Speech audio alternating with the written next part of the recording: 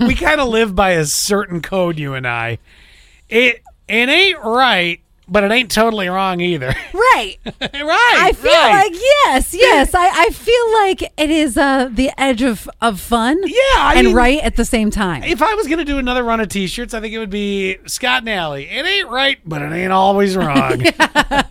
So I say that. And you know what? I ain't mad at that. I think a lot of people would buy that shirt. Yep. That being said, though, a guy steals a car and leads cops on a high-speed chase to make his court date. See, Okay. it ain't right, but it ain't totally wrong. It's so funny because I'm a little bit heavy on the foot when I'm driving, you know? and The phrasing. Yeah, a little heavy All on on the phrasing.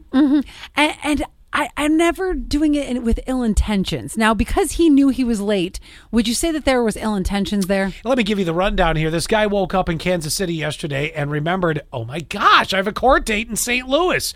Instead of asking a friend for a ride to get to the courthouse, the suspect stole a car. Then he hit two vehicles along the way and ended up in a high-speed chase with police. Now, needless This to is say, too dangerous. The guy didn't make his court date, but now he has And now he has many more. He has a new one. Yeah. So thanks to all the charges he racked up after police caught up to him. So again, it ain't right. No, it's wrong. Yeah, you're right. It's just It's just wrong. wrong.